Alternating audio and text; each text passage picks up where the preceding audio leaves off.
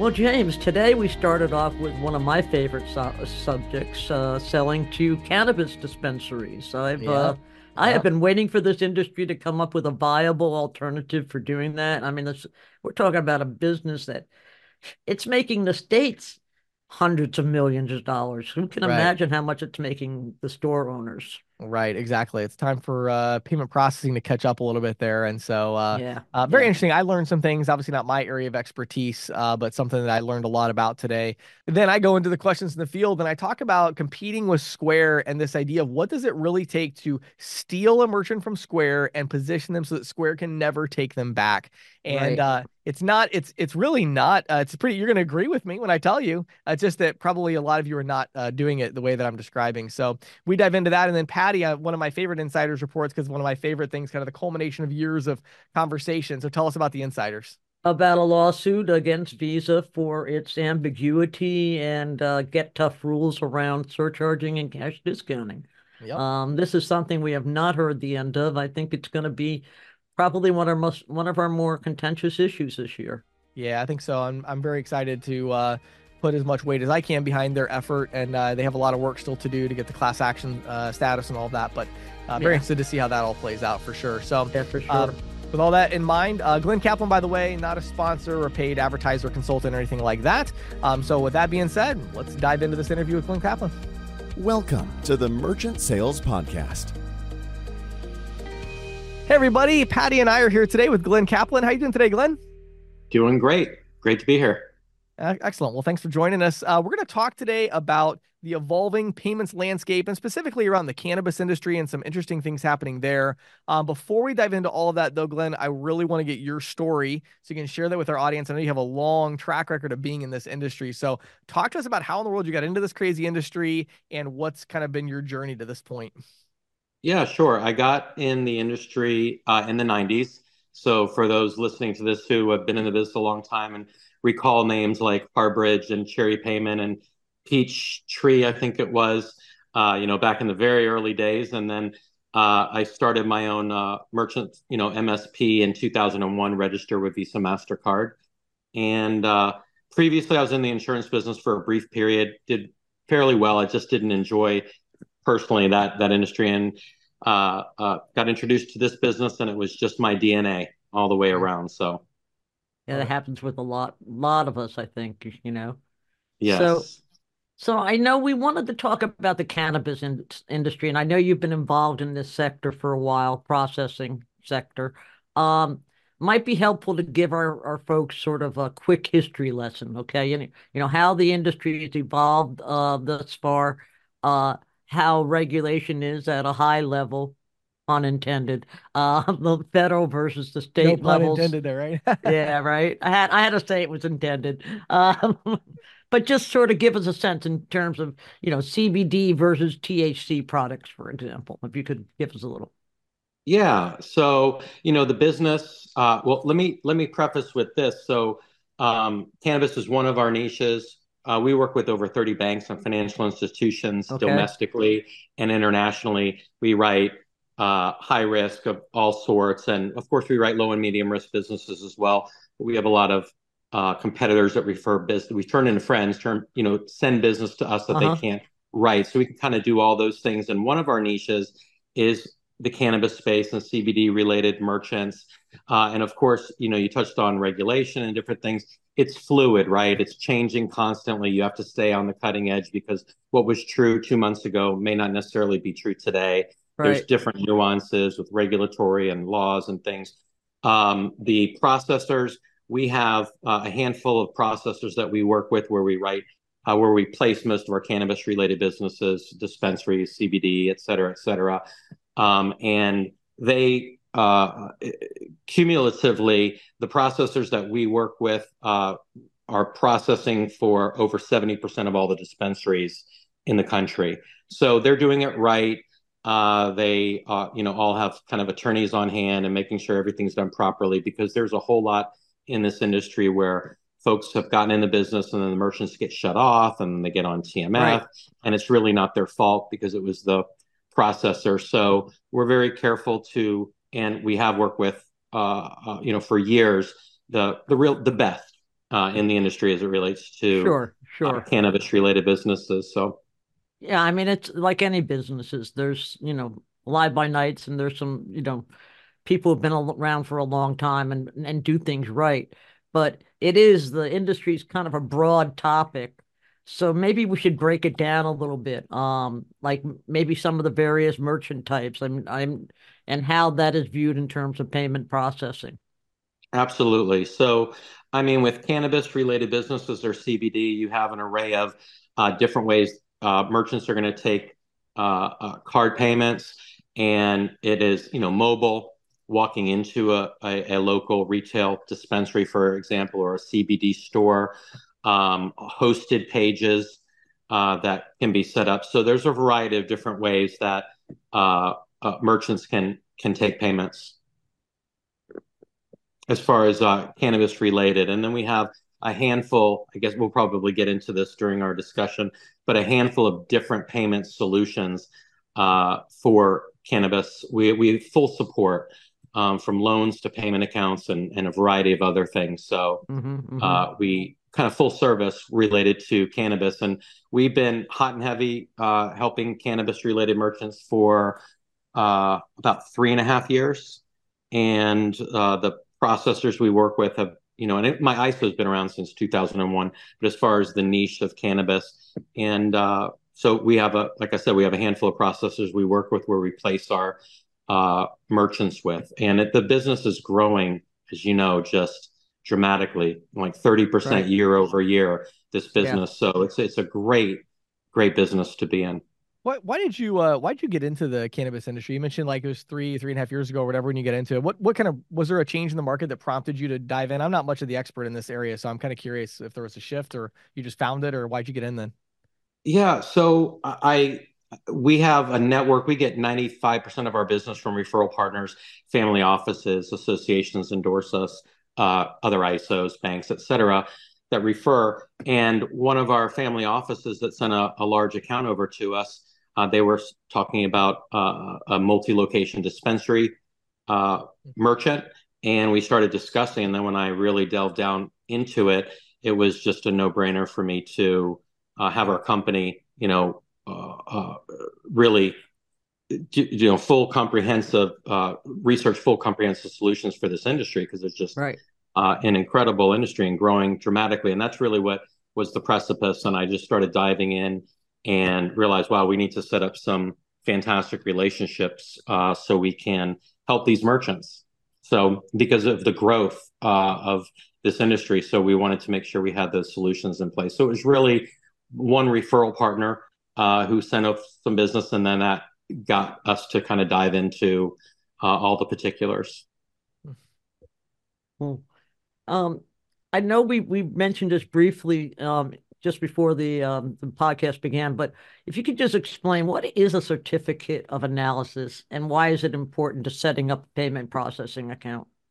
Yeah, so so for cannabis related businesses, the dispensaries, et cetera, it's a certificate that is the merchant receives when they describe their different products and services, and it really delineates down into the specific ingredients of the different products and services they're selling, and that certificate kind of okays it's legit product. And gotcha. And so then you can therefore provide payment services to them if they have that. Exactly. Are there different levels that constitute different levels of risk, or is it just this line in the sand of like if it's above this level it's illegal or it's not legit, and if it's below this level then it's fine? Like, is that how does that work? Yeah, as far as there's the 0.03% THC, under this margin you can see there can be embryonic small amounts of THC, which is under the law, where you see stores that will sell this just kind of over the counter. Right. And we, of course, we have many solutions for that. But many merchant service providers and agents have those kind of solutions for under, but it's really the dispensaries and the ones selling where they're selling products that are over that 0.03. So THC and different cannabis related products where they have more of a tough time getting an account, or they're just not aware of the solutions out there. I mean, I think that's definitely the case, and that's why we have people coming along with solutions like, cashless ATMs or, I was in a dispensary the other day, I thought it was a small one because I live in a small town. They had three ATMs in there, and there were people at all three of them, and I'm thinking to myself, people, if you just went down the store down the street to Sheets, it would be free, but but I Yeah. mean, Yeah. you know what I'm saying? I mean, there's a lot of need in there, and a lot of people don't understand how to address that need, at least people in the cannabis industry. And there's a lot of risk based with Right. having an ATM machine. Now we have ATMs that we'll place in dispensaries, and we have and do, but we kind of try to pull them away from that because that just tells bad actors you Tells have the a bunch of crooks where cash. right, people with a bunch of Yeah. cash. You It's know, one You of the see things. something? Sorry, go ahead. no, go ahead. No, No, the thing I was gonna say, it's interesting to me because like between the three of us, I'm definitely the novice in this area. So like, Glenn, can you just explain at a real high level to our audience for those that like me who don't have this knowledge, like what is it about? I'm walking into a dispensary, it's physical location business, right? And I've done some research on it, but like, why is that high risk? Why are these businesses so hard to place? Like, what's the deal? And do you see that like changing? Like tell us more about kind of the big picture of it. Yeah, it's really the juxtaposition between the federal laws and the respective state laws, and each state is different, and some have it's legal recreational, and the other one is it's medical only, another one doesn't, and and it's also it's the just associations as they relate to those laws. I a mean, 100%. you know, Yeah, it it could be legal in a state that, maybe the local ATM networks don't have a problem processing for, but a Visa or a MasterCard acquiring bank couldn't because of the rules that are set up by And Visa and so MasterCard. what you're saying though, as far as from a payment processing perspective, the reason they're hard to place is what? The fact that it's hard to find a bank that'll take it from a reputational perspective or from a compliance perspective, or like what's making it hard to place from a payment processing perspective? yeah. I mean, one is most banks just and processors just don't want anything to do with it, Okay. and then you have, and I don't consider it a very risky, Right. business From a type. It's financial pretty perspective, it simple. doesn't seem like there's a lot of financial risk, at least to me. There's a Right. risk But in that because there's so much cash and there's so much product that people would want, there's a risk to the owner of Right, burglary, but not to the sponsor but bank. not to the, no. Yeah. well, it can be reputationally where they're not, Yeah. some have dabbled in it and don't really understand all the ins and outs from A to Z related to, and they don't stay on the cutting edge of what's going on in the industry. So what was, appropriate 2 months ago may not be appropriate. And you have to have processors who are really embedded in that space and have said, we want to understand this and we want to be able to underwrite these, but really know to do things as far as, all of the legal literature and the TNCs and how it's approached and the product or the service itself is, here's one thing. There's many things, but not many people realize that there's a couple debit networks that are owned in part by MasterCard. Mm-hmm. So what happens is you have some processors who have dabbled. I'm not going to mention any names. We've had some recent stuff with some a couple big processors, but they just weren't embedded in the space enough to understand, all of the kind of saw the money on the table, but they just didn't do things correctly. Whether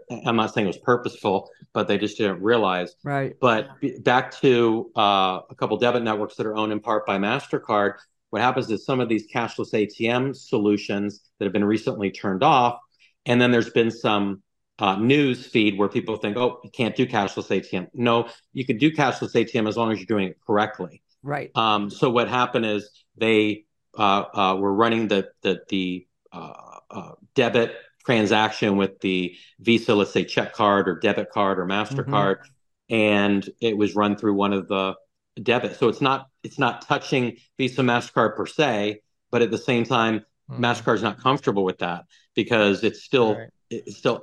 because it's just the industry right now. We just need more clarity, and Yeah. hopefully Yeah. we'll get that in the next year or two.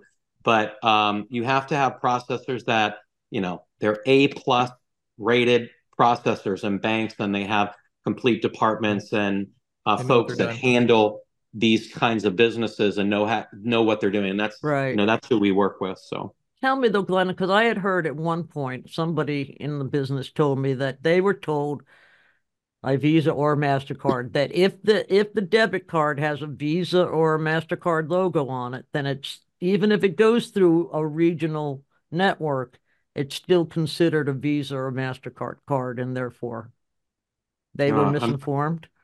Yeah, because the largest dispensaries in the country are using Yeah, the one I go to uses it right now. I mean, I yeah, asked them and they said, no, our processor told us that this is totally legit. I'm like, okay. yeah, it's really who you talk to, right? And Right. people, there's all sorts of stuff, until this gets really solidified in this industry and with all the fluidity of the changes every month and everything gets kind of concrete and clear, there's going to be all these kinds of talk here and there. So, I mean, the only objection we ever get when we talk to a merchant is this legitimate? Because I've Right. heard it's, you can't do this.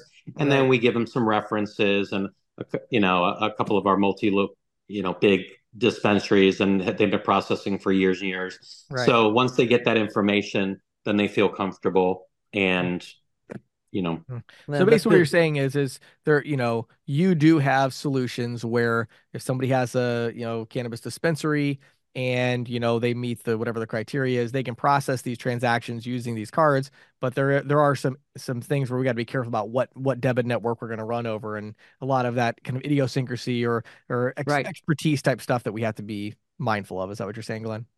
absolutely perfect. Yeah. Okay. So we're real, and our processors that we work with, the only ones we work with are, like I said, they They cumulatively, they're understand it. processing for most of the dispensaries and they understand it. Right. Everything's, done Yeah. correctly, done Right. Okay. right. Cool. Yeah. They have the processes and procedures in place for, Yeah. yeah. Okay, so let's make this practical. So if I'm an agent, or maybe I'm a software company looking to get into the space or whatever it is, and I go out and I am, I want to go after physical location dispensaries. Glenn, give us a little flavor of like what do you offer? What are the solutions that you have to offer? What's the kind of pitch to that, merchant? Yeah, so it's really consultative, right? We talk to them, what are you looking for, and have a conversation because we have a handful of solutions. And I can just let me tell you what those are real quick, and then we can Yeah, sure. delineate, to kind of answer that. So we have point of banking, cashless ATM, certified solutions. We have a credit card program, which is backed by a public company we're contracted with that a couple of the, you know, those listening may know, some of these companies. I don't want to necessarily mention them, but two of the largest in the nation. They do over $1 billion in processing. Both of them are one's close to $1 billion, the other is over $1 billion, and they've been using this credit card wallet program, which is a way to accept credit card using blockchain, and Mm-hmm. it's a closed loop transaction. So you're Sure. familiar, Yep. Use Patty, that. Yeah. and It's cool. yep, and they use that, and they usually will have a cashless ATM simultaneously, so two Mm-hmm. accounts. So they'll run some with cashless ATM, some with the credit card. So that's second. We also have a Venmo Zelle type Ooh. solution, which Uh-huh. is really fantastic. And we can delineate into these different things. With those listening who can contact me or on this call or another call, another podcast, but it's a pretty tremendous solution. It's very simple. We set them up, we can brand it, and it literally functions behind the scenes identical to a Venmo. And so that's another That's one I've solution been waiting for this because that seems to be perfectly suited for this particular. it's so perfect. It's Yeah. so Yeah. perfect. Well, I love, And I it's mean, been a, it's interesting to me, Glenn, because like the closed loop thing is just such a great idea in general. You know what I mean? It's being used in so many different ways in different Mm-hmm. industries right now that, yeah, I mean, that seems like such a natural fit for this industry, especially when you have, motivated buyers, and they're yeah. probably more likely than others to say, hey, look, if you want a convenient way to pay, you're going to use our card or you're going to use our app. Right. I mean, I Right. imagine that it wouldn't be that difficult to get the consumer to adopt that method of payment. Yeah, it's been a really exciting service that we've added. It's particularly for different industry types, other kind of high risk stuff that we do in gaming and just different stuff and Uh-huh. Right. international and blockchain and crypto and all that. But as far as cannabis and CBD, it's a it's a fantastic solution Sure. as well. And then we have full service. We have two contracts with two financial institutions who, with a simple online app that we created kind of on the front end for this. Merchants go there, and particularly for dispensaries, they can apply for startup capital, especially expansion capital, and get an Nice. answer in 48 hours with three different programs to choose from. They pick A, B, C, and it's done. It's very simple. And and I want to mention too, most all of our solutions I'm very much into automation and making things simple and Sure. tracked and easy and efficient. So like the point of banking service we have in the cashless ATM and the credit card wallet program and and we have a gift card closed loop program I forgot to mention Sure. as well, and the Venmo equivalent that they can brand and different things. We have an online app. It's just so simple. So our partners will either with their affiliate link or referral partner link, or they'll just email a few bits of information. And if they need us to contact a merchant, we do explain everything to them. But as far as the boarding process, we don't charge anything to set folks up. And they go to a link, they put in a few bits of information, then they receive a DocuSign, they sign it. Within 48 hours, generally, it's approved, it's activated, the terminal's programmed and FedExed overnight. It's plug and play. Sweet. And for those listening that may not be aware of how generally with the dispensary payments work, it's not exactly, but to give you an idea, it's kind of like where in dual pricing for a merchant, where you're kind of passing on the fee to each customer. Right. It's similar within this industry. So right. In essence, the merchant doesn't have to pay any fees. Right. They eliminated their security risk by getting rid of, if they want to, getting rid of cash on hand, because there's lots of, the news in this, people just break into dispensaries. People are being killed and everything, yeah. So that eliminates it. There's no, it's just a very simple boarding process. So it's all online, it's all tracked, it's all simple. It's a simple service to explain to the merchant. And we've made it a no-brainer. It's going to make them obviously a bunch more money. It doesn't cost anything. It's all online. There's no paperwork. It's just that's cool. Yeah. So I guess one other thing to touch on here is let's talk for a minute about a merchant who wants to sell these products online. Now, does that, are there a different set of solutions or maybe an adaptation of what you have now? And also maybe you can help our listeners understand, does that make the merchant like a higher risk merchant as it does with traditional processing? So maybe talk about that a little bit. Maybe not higher risk, but there's more for them to know to make sure they're following everything correctly. Sure. Okay. And that question is merchant dependent, depending on what they're doing, how they're doing, the merchant themselves, because we can set up posted pages for them. And in some of the solutions I mentioned, like we have 5-6 solutions for dispensaries, kind of went through that category. There's a couple of those solutions where they can set up a hosted page and they can capture the card, and then they take a mobile terminal with them, deliver, like if it's a delivery, and then once it's delivered, then the transaction goes through. But if it's something where they're looking to take the transaction before they're delivering the product to the customer, then typically that Venmo equivalent solution I told you about is going to be most appropriate for that. So that's why we have just kind of all the different solutions, because some dispensaries just need cashless ATM. It's going to be the best for them. Some need cashless ATM and credit card. And that credit card program, it does not need I forgot to mention, these are regular credit cards. Okay. Cashless ATM, it's the PIN debit. They have to put their code at their 4-digit, but this is different. And again, anyone listening that wants to reach out, I can kind of delineate and give the specifics. But basically with the card program, you can take regular Visa, regular MasterCard, regular Discover, regular American Express. And the way it works, again, I go into detail why it's what kind of solution it is, and it checks off everything that needs to be done according to rules and regulations. So, but we can set up, to your question, we can set those up. It doesn't make it more risk. It just means that the merchant may need an additional product to be. They can't run the the credit card program or the point of banking with that scenario. But that's why we have that other solution so they can. Right, Okay. right. Gotcha. Well, so my last question, let's zoom out and we'll forget about the cannabis industry for a moment. And I know that, you're involved in so many other things. Obviously, you're, 30 years in the payments industry. None of us has a crystal ball, but let's say that you did, and you're looking into the next like 3, 5, 10 years in the payment space. What do you see? What is the, give us the short answer of like, top trend, or what are you seeing that's interesting to you as you see this evolution continue in our industry? Outside of cannabis, It could be cannabis, just whatever's interesting to you right now in payments. I think there's so many things. There's Yeah. just that we are in the most transformative Yeah. time, in my opinion, in payments in the world, and so many different things, economic system and currency, and just there's so many things changing with blockchain. And so one of the things that really excites me and we've been working on for a couple years to be able to capture what's happening and be able to when as the change is taking place have the solutions for those merchants, and that is on-ramp, off-ramp technologies whereby we can embed payments into, let's say there's an international metaverse company and they're gaming and they're buying tokens. And I'll give you a real world example. There's one we're working on and we're co-branding.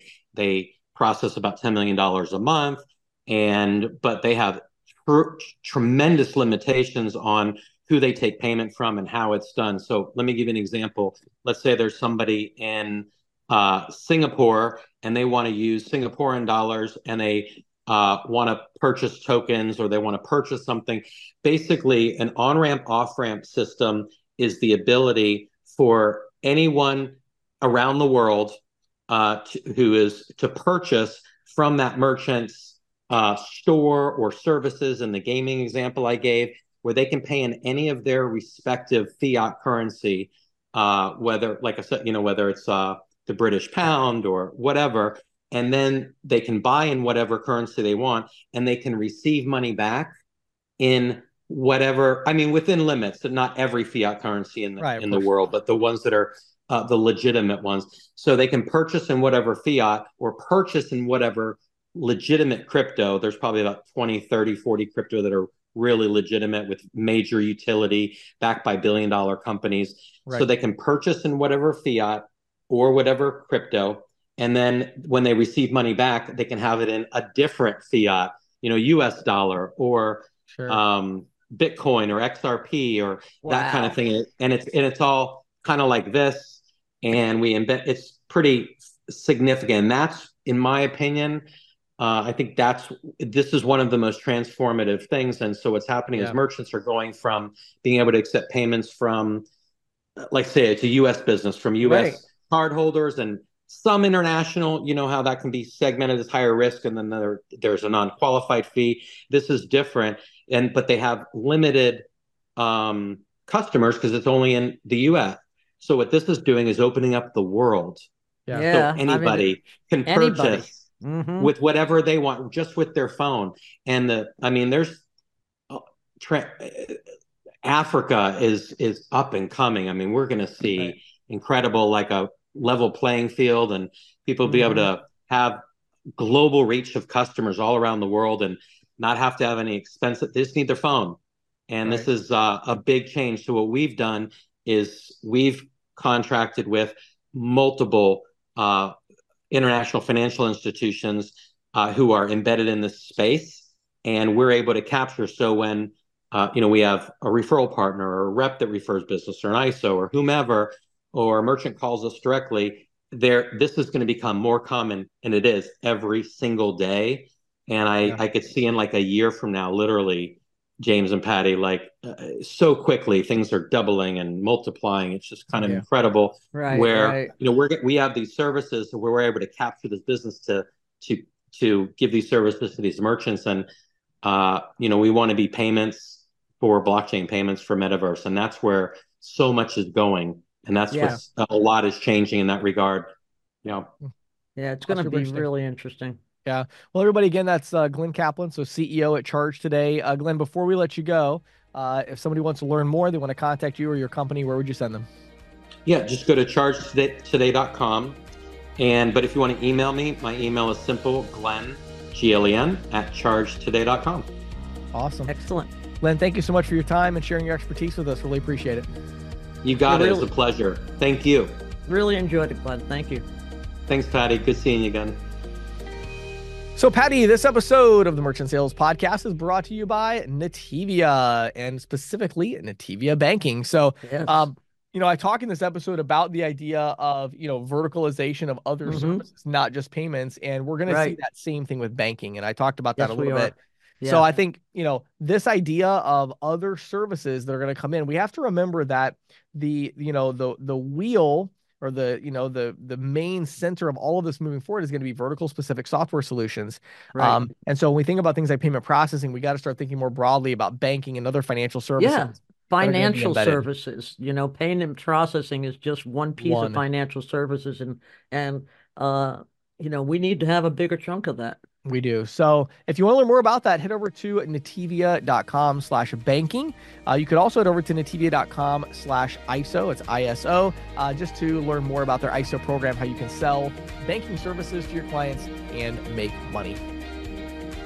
This is Questions from the Field, brought to you by ccsalespro.com, the leader in merchant sales training and technology. If you are an individual merchant sales professional, visit ccsalespro.com/training to get a free 14-day trial of our all-access pass. If you manage a team of merchant sales professionals, visit ccsalespro.com/ISO to learn how we can help you grow. And now, here is Questions from the Field with James Shepard. So, Patty, today I want to talk about, I was going to entitle it How to Compete with Square, but I think that's the wrong, that's not really intense enough. I almost feel like it's how to destroy Square in a particular vertical. I have a Square kind of thing going on my on mine too. So this will be a Square day. Well, there you go. Fantastic. Yeah, so I had this really interesting thought, Patty. And I'm going to share, I think either next week or maybe the week before this airs, I'm going to have my whole 2024 prediction thing. But I was thinking about something interesting over the holidays. So I talk a lot about CC Storage on the podcast. It's an ISV that I own, and we serve self-storage property owners. And so, for a self-storage property owner, right, we have, a site map with a layout of their property, what it would look like from the sky. We have very specific functionality around leases. We have an integration with gates. So like when you go, the gate has to open in order to get into the property. There's a certain kind of insurance that has to be integrated in for, for people who want to insure the contents of their unit. So I could go on and on, right? All these different specific things. So here's the interesting question that I posed to my team, and that was this. Is that company going to steal customers from Square? Yes. We do it all the time, right? They're currently using a little swiper on their phone, small self-storage property. Our software is, basically free. And so are we stealing people from Square? Yes, we do it every day. But here is the question I had. Is Square ever going to steal a customer from us? No. I don't think so. It's never going to happen. Why on earth? Square doesn't have a sitemap. They don't have a gate integration. They don't have this special integration with the kind of, all they have is that little dongle thing, pretty much, right? Oh, but I mean, really, they have a lot now when you think about it, as far as their general point of sale solution. Well, yeah, they do have loans and stuff like that. Yeah, they have all these things. Right. But what really kind of hit me in a way that it hadn't hit me before was just the danger that even Square is in when you think about verticalization. And when I look at a company like building an ISV, and I'm like, wow, this is nuts. Think about in 3 years, we're going to have our own, I'm sure probably before that, we'll have CC Storage banking. So it'll be like, if you have a self-storage property, you're going to have your bank account so that your transactions can go right into it. And we'll have an integration with a bank where we'll be doing lending. You're going to go buy your next self-storage property. Well, we have banking set up where you can borrow the money for that, because we would have a specialized integration where there's a bank who specifically knows, hey, if you get a deal from us, it's to buy a self-storage property. So we have all the right questions to ask. Square Capital isn't going to compete with that. They're not going to have a specialized way to borrow money to do a self-storage property. So what really hit me is this, Patty, that scenario I just described every vertical in the country is going to experience this shift over the next decade. Right. And there's going to be a software that Square can't compete with in that vertical because, now again, does that mean everybody's going to go to a vertical specific solution? No, of course not. Things move slowly, but I think in 10 years, I really believe that the companies like Square and many others are really going to be more of a platform on which software companies can build. And the challenge, vertical specific software companies, but the challenge there is going to be, those vertical specific software companies, they're going to want to make money from the payment processing. And so it's something I've been thinking about a lot. And I think that, this idea of, you go out in the field and you're like, how do I compete with Square? Well, it's not about the processing. If you want to compete with Square, ironically, it's about the features. And if in your mind, you're thinking to yourself, James, you got to be kidding me. We're trying to catch up to Square. Like we're not even offering the features that Square is offering. That should be a huge red flag to you. Red flag. And it should be, wait a second. It's funny, right before this podcast interview, Patty, I talked for a few minutes to a 22-year-old college student who just got into the industry, reached out to me, and I was like, oh, this will be fun. So I talked to him for a few minutes, and he's like, I'm in college, I'm just getting into payments. What should I do? And I was like, that's easy. Pick an industry, a vertical that you like, learn everything you can about it, read industry publications, and then find the right solution for them with integrated payments. Become the expert at that vertical, and maybe in the next 10 years, you'll pick up one or two more verticals. That's what you do right now as you get into payments. And the challenge is going to be for those that are already in payments, right? How do they make this transition to a focus on specific verticals? But anyway, all that to say, the way you compete with Square and really destroy them in terms of a vertical is going to be providing features and integrations that are specific to a vertical that Square does not have. That is, in my opinion, the best way and really the only way to compete with companies like Square. So I think they're maybe not in quite the unattainable position that we think. It's just we're thinking of it in terms of how do we compete with processing, and that's the wrong way to compete. You compete with vertical specific features and solutions. Yeah, excellent idea. This is the Insider's Report with Patty Murphy, brought to you by The Green Sheet. For nearly 40 years, The Green Sheet has been the go-to source for news, analysis, and educational tools that empower and connect payments professionals. If you're not reading The Green Sheet already, check it out on the web today at www.greensheet.com. So Visa has found itself on the receiving end, and I know, James, you and I have spoken about this before, but Visa's found itself on the receiving end of a legal challenge to its surcharging and cash discounting rules. Yes. MyCamp Solutions, an Arizona-based financial technology firm and a leading ISO, filed a class action suit against Visa in U.S. District Court for the Northern District of California on behalf of itself and other ISOs that are hamstrung by difficult-to-follow regulations and the penalties levied around surcharging and cash discounting. The complaint alleges that Visa actions to stamp out surcharging and cash discounting have been anti-competitive and allowed the company to gain a monopoly in the payment space. As we know, go ahead. No, I was just going to say a little teaser there. So we have, James Huber, Global Legal Law Firm. They're the ones who filed this on behalf. And then Micah, who is the president at MyCamp. Both of them I know really well. And so I believe I've been in contact, but I believe we're going to be able to get both of them on a episode in the near future to really discuss this in more depth. Yeah. I spoke with James after he filed this. We had a sort of a back and forth. Yep. We didn't get to speak a long time, so because I have a bunch more questions I'd love to ask. So yeah, sure. Yep. We will definitely get to that. But as we know, cash discounting and surcharging have not set well with Visa. Earlier this year, Visa lowered the cap on permissible credit card surcharging from 4% to 3%, which of course is lower than permissible surcharges in some states, and can be lower than the all-in cost of processing. Right. Visa's also gone after dual pricing merchants dispatching, quote, secret shoppers to identify those that don't abide by Visa rules, such as the way the prices are displayed, levying fines on those that don't do it right.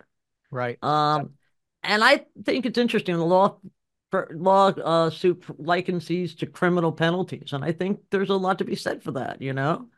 In fact, here it said Here's a quote: Visa's use of paid employees, or as Visa has coined them, secret shoppers, to audit merchants and enforce its surcharge rules is akin to utilizing privately paid police officers to effectuate its goal of continuing to assess quasi-criminal penalties on ISOs. Yeah. I thought that was Yeah. pretty good. Then it It goes, is. well, this is Yeah. ridiculous. We've all said, we've talked about this before Yeah. that, you know, what is non-compliance? I mean, the rules are constantly changing and confusing, Yeah.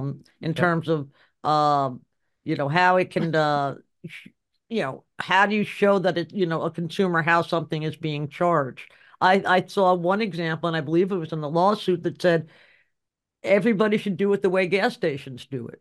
But gas stations don't do it that way inside, Right. Right. Well, right? and the other thing too is obviously that's ridiculous assertion, right? Because gas stations are different than other business types. Like Yeah, they that's are. that I mean, and I had a long conversation with a reporter, a journalist from a publication yesterday about this because at the end of the day, Patty, it's this is like I love what the suit talks about because these are private companies trying to Yes, enforce rules on the private companies. If right, a private company believes that another private company has violated their contractual agreement, you go to court. right.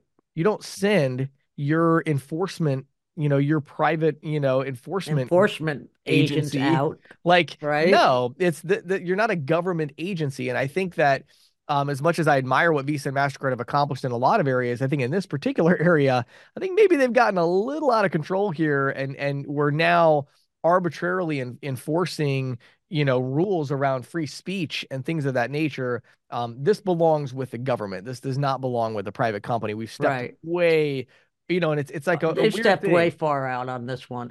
Yeah. And one of the things, these fines, as the MyCamp lawsuit points out, most of these fines are so draconian that the average merchant can't pay them. So Right. the ISO's paying them, and then, Yep. you know, Because losing out on that. they don't want the negative PR of, Of course passing it not. on to a merchant, right? And You know, yeah, it's an interesting one, Patty. I they mean, well, anyway, I'm sure you have more on it, but I it's just been have very interesting. one other example I wanted Yeah. to use. They use in the press release discussing this. James and his crew related the story of an Arizona merchant that was a client of my camp. They tried to recoup their card fees to fund after school programs for underprivileged kids. Visa claimed the merchant failed to comply with its rules for dual pricing and fined Mein Camp $70,000 for the infraction. Now, when my camp appealed the fine, Visa allegedly initiated secret shopper visits to more than 1,800 of my camp's clients. Yep. That's like, Yep. yeah, And I mean, that's draconian. I'm sorry. and again, to give a little timeline here, Patty, right? I think most in the industry can remember I was talking about this alert that came out quite a while back, about Mm-hmm. over a year ago, of hey, if you have any merchants that are doing any of these programs, the sponsor bank, they said you have to submit that information to Visa. It Right. was a requirement, and so everybody in the industry kind of just bowed to that and was like, okay, sure. Here's our list of all of our merchant locations and which ones are doing which programs, right? And I think there was obviously a belief there that, hey, this isn't going to be used, ill intent or something Yeah, like that. right. Not the Mm-hmm. case. Visa really, at least it appears It that appears that way. they've turned Yes. around and said, well, hey, if you're going to push back on fines, we have the list of all your merchants that are doing these programs. So we're going to send our little private police force out and right and check on all these merchants and see how many fines we can build up. There Yeah. was one company I know of that ended up getting fined well over $1 million from that one of those Mm-hmm. efforts. So yeah, it's very, very interesting. Yeah, yeah. Yeah, I think, as James pointed, not this James, but James Huber pointed out, Yeah. lawsuit marks a significant turning point, in the ongoing narrative, potentially carrying far-reaching implications for ISOs, merchants, and consumers. Because, one of the points that they made in this lawsuit that I thought was very interesting is by not allowing merchants to surcharge or offer cash discounts, Visa, in effect, is not allowing merchants to tell consumers how much it costs to take a Visa card. Well, that's exactly what it is. I mean, there's no Yeah. doubt at all, right?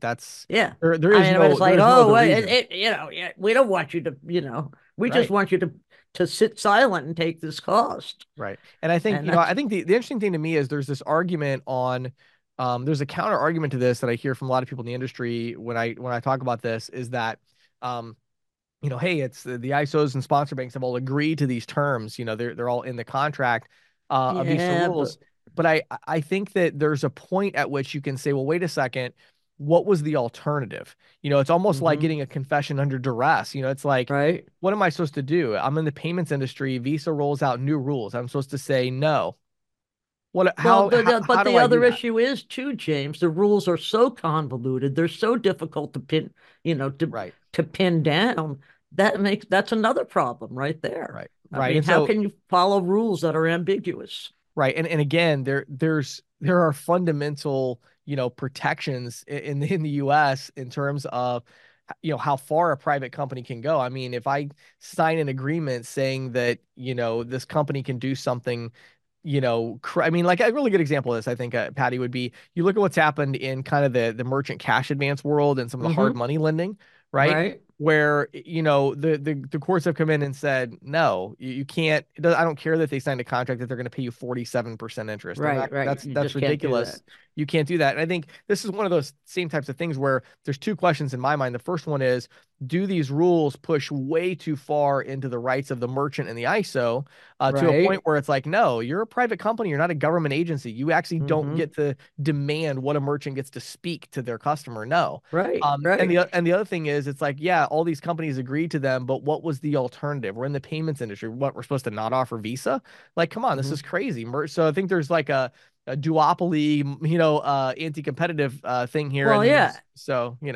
And I think it's also interesting that Visa's the one that's been making all this noise. It's not the other brands. Right, right. They're more than happy to sit back, I think, and let Sit back Visa and let Visa take take the the flack. Yeah. So yeah.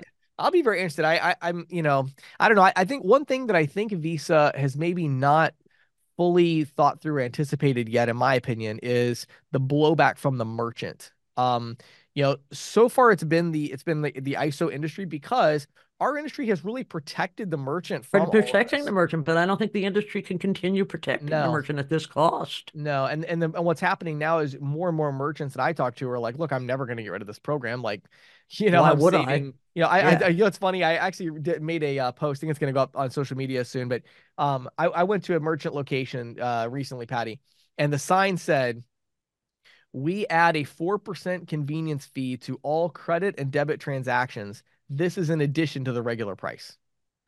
Like the worst, most non-compliant sign I've ever seen in my life. You know what I mean? It was like it's not a convenience fee. You're adding it to debit. It's greater than 3%, and it's greater than the regular price. I mean, Oh, right. oh, So oh. I know the owner, and I just was Okay, like, hey good. man, like, you know what I mean? And I was Right. like, I've hey, and done the same thing. Yeah. I was like, hey, you need to like, this is a red flag. And I was like, hey, just out of curiosity, like, how long has this been here? And he's like, 3 years.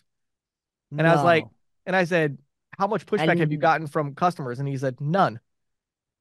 Once every 6 months, somebody says, hey, why are you charging me extra? And we waive the fee and move on. And he's like, hasn't hurt our business at all. Like yeah. But all he that needs is guy. one of those secret shoppers to Well, stop by his shop. but Yeah. my point is that Yeah. guy, and this is like a 20 location pizzeria. When Ooh. that guy gets that fine, and you know what I mean, Oh yeah. he is gonna be He's gonna livid. be yeah. He's gonna call his representative. Yep. It's gonna be a problem. And the thing that Visa is not understanding is you can go and push the ISOs all you want, but this train has already left the station a long time ago. And that's the point about interchange that they've never understood. They see it as an ISO issue or as a big merchant issue. It's a mom and pop issue. Right, right. And they And don't to try see to this as a mom and pop. And those right. mom and pop merchants have got the ear of their lawmakers. Yes, they do. And when they try to pull this back and they say, hey, no, you can't do this anymore. You can't offer these types of programs to the merchant. These merchants are going to have a fit. And I already can tell you Yes. there's been, I had one recently. I was talking to a small ISO, and he specializes in working with large like restaurants and things. And they had a merchant that was ready to hire an attorney and sue Visa over a fine, and the I started kind of talking them down like, oh, let's just change your menu a little bit, and then let's just see how that goes, right? But I'm telling you, they were like, look, we will not go back, like we are. And so I think there's that kind of U.S. small business spirit there that's going to be that's going to come into play here at some point. And I think Visa, you got how many millions of them, and there's only one Visa. Yeah, it's going to be interesting to see how it plays out. But I really believe that differential pricing and this idea of charging different rates for different payment methods, it's here to stay. And so, that like you said, that train left the station a couple years ago. Yeah. So, well, good stuff. It's kind of funny too, James. I was at I guess it was about 3 years ago. I was at maybe it was an NEAA, one of the regional conferences, and they said, what do you think, look at the year ahead, what do you think the big deal is going to be? I said, dual pricing. Oh, no. Of course, there was a Visa and a MasterCard guy on the panel, so they, and here we are, and it's like, Yep. And it's going to go further now. It's going to get into integrated payments, and it's going to be part of embedded payments moving forward and stuff. I mean, they're never going to get rid of it. It's here to stay. So, well, definitely keep us posted on anything you hear about this. And again, we'll plan to have, James Huber and/or Micah Kinsler on the podcast coming up soon to talk about this as well and get their thoughts. That would be great. Thank you for listening to the Merchant Sales Podcast. Whether you are an industry veteran, processing executive, or just trying to learn about the payment space, we appreciate your time. The Merchant Sales Podcast is a joint production of Greensheet.com and ccsalespro.com, and we hope you will tune in next week for more information and tips on building your merchant services business.